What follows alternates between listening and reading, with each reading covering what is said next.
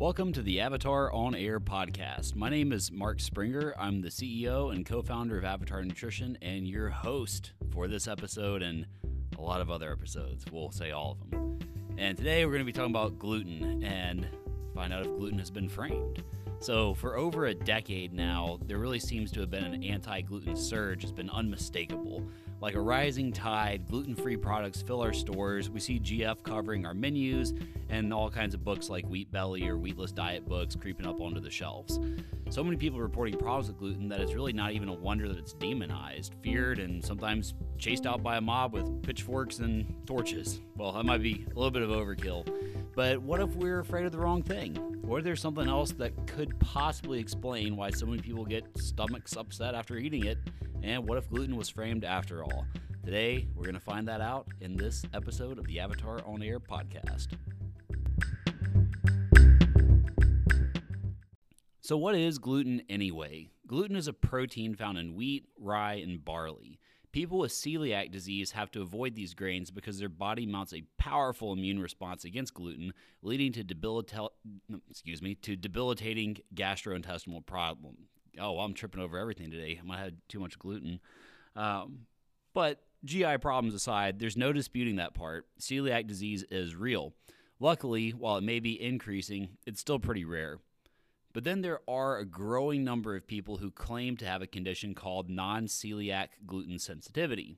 These people don't suffer from celiac disease per se, but still report unpleasant, though less extreme, symptoms after eating gluten. And while actual celiac disease remains rare, the prevalence of people without celiac disease who follow gluten-free diets has more than tripled since 2009. In fact, one survey from 2013 found that almost 30% of adults in the U.S. were trying to avoid eating gluten entirely, probably because they believed it was unhealthy. Like the majority of market trends, this isn't a coincidence. The public is more than preoccupied with the problem of gluten, and they want to get to the bottom of it. After all, can't you blame them if you're seeing these things all over the place, constantly telling you something that this protein that's in so many different foods that we eat is apparently causing all these problems in your body and creating autoimmune disorders. It's just, you want to get to the bottom of it. I don't blame you. But now let's think about it. These people are not crazy, and they're not delusional hypochondriacs, and we're not going to dismiss this suffering, but there's mounting evidence that gluten isn't really the culprit. So let's talk about the science here a little bit. The buzz surrounding non-celiac gluten sensitivity really picked up around 2011 when a landmark study seemed to prove its existence. The investigation compared two groups of people who claimed to have symptoms of non-celiac gluten sensitivity. It's a mouthful of a word. During the study, one group ate gluten while the other one followed a gluten-free diet. Over 6 weeks, the subjects who ate gluten reported significantly greater GI symptoms, short for gastrointestinal, word I've been tripping over throughout this podcast, than the gluten-free group.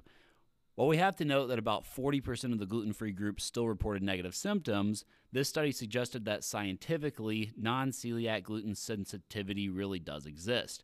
So can you say it's a case closed? Well, not so fast, Jack.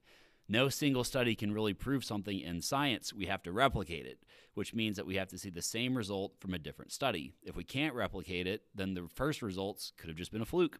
In this case, one study isn't enough to say, with our science hats on, that non-celiac gluten sensitivity is real. So in a really respectable move, the same lab attempted to replicate their findings in a follow-up study. This time, the researchers looked at how much gluten it would take, or let me rephrase that. This time, the researchers looked at how much gluten it took to make a difference in the symptoms. They also threw in another variable, FODMAPs, which we'll talk about just in a second. The results surprised them. No amount of gluten, high, low, or zero, made a difference in the subject's GI symptoms.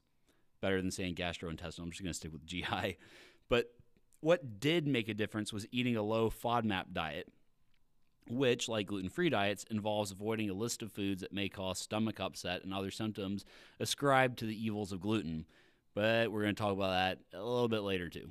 So let's do a quick summary. To this point, non-celiac gluten sensitivity is a vaguely defined disease, has no clinically useful way of being detected, and may not be caused by the thing it's named after, gluten. To muddy the waters even more, people who report having non-celiac gluten sensitivity often don't meet the criteria for diagnosis, so we still have a lot of stuff to figure out. So are FODMAPs really the villains? FODMAP is an acronym, FODMAP, and it stands for fermentable oligomonosaccharides and polyols. Basically, all that gibberish is a group of carbohydrates that are hard for your body to digest and absorb. As a result, they make it all the way to the large intestine before fermenting and finally breaking down. And that follow-up study is done right, then the sensitivities often blamed on gluten might not be caused by gluten at all, but FODMAPs. To strengthen this argument, another lab found that fructan, a type of FODMAP, caused GI symptoms in 59 people who reported having NCGS. The other subjects ate either a diet with gluten or a placebo. The ones that were eating fructan had significantly worse symptoms than those created by gluten or the placebo. So, there's good news and bad news. Bad news first. People with gluten sensitivity probably aren't sensitive to gluten, which means that they could have been treating their symptoms more effectively with a different diet all along. Bad news number two. It's definitely easier to avoid gluten than FODMAPs, which are present in a lot of different foods like vegetables, fruits, legumes, grains, and dairy. And we have a little bit of good news, finally. The good news is that most people can probably just limit without completely eliminating FODMAPs from their diet to get relief. And if you think this might apply to you, talk to a doctor, a registered dietitian, or other, this is a very important word, credentialed healthcare professional. Just somebody who's studied this, really knows what they're talking about, and has the right kind of background to give you help that's actually going to make a difference. So, is justice being served when it comes to gluten? And is gluten up for parole now?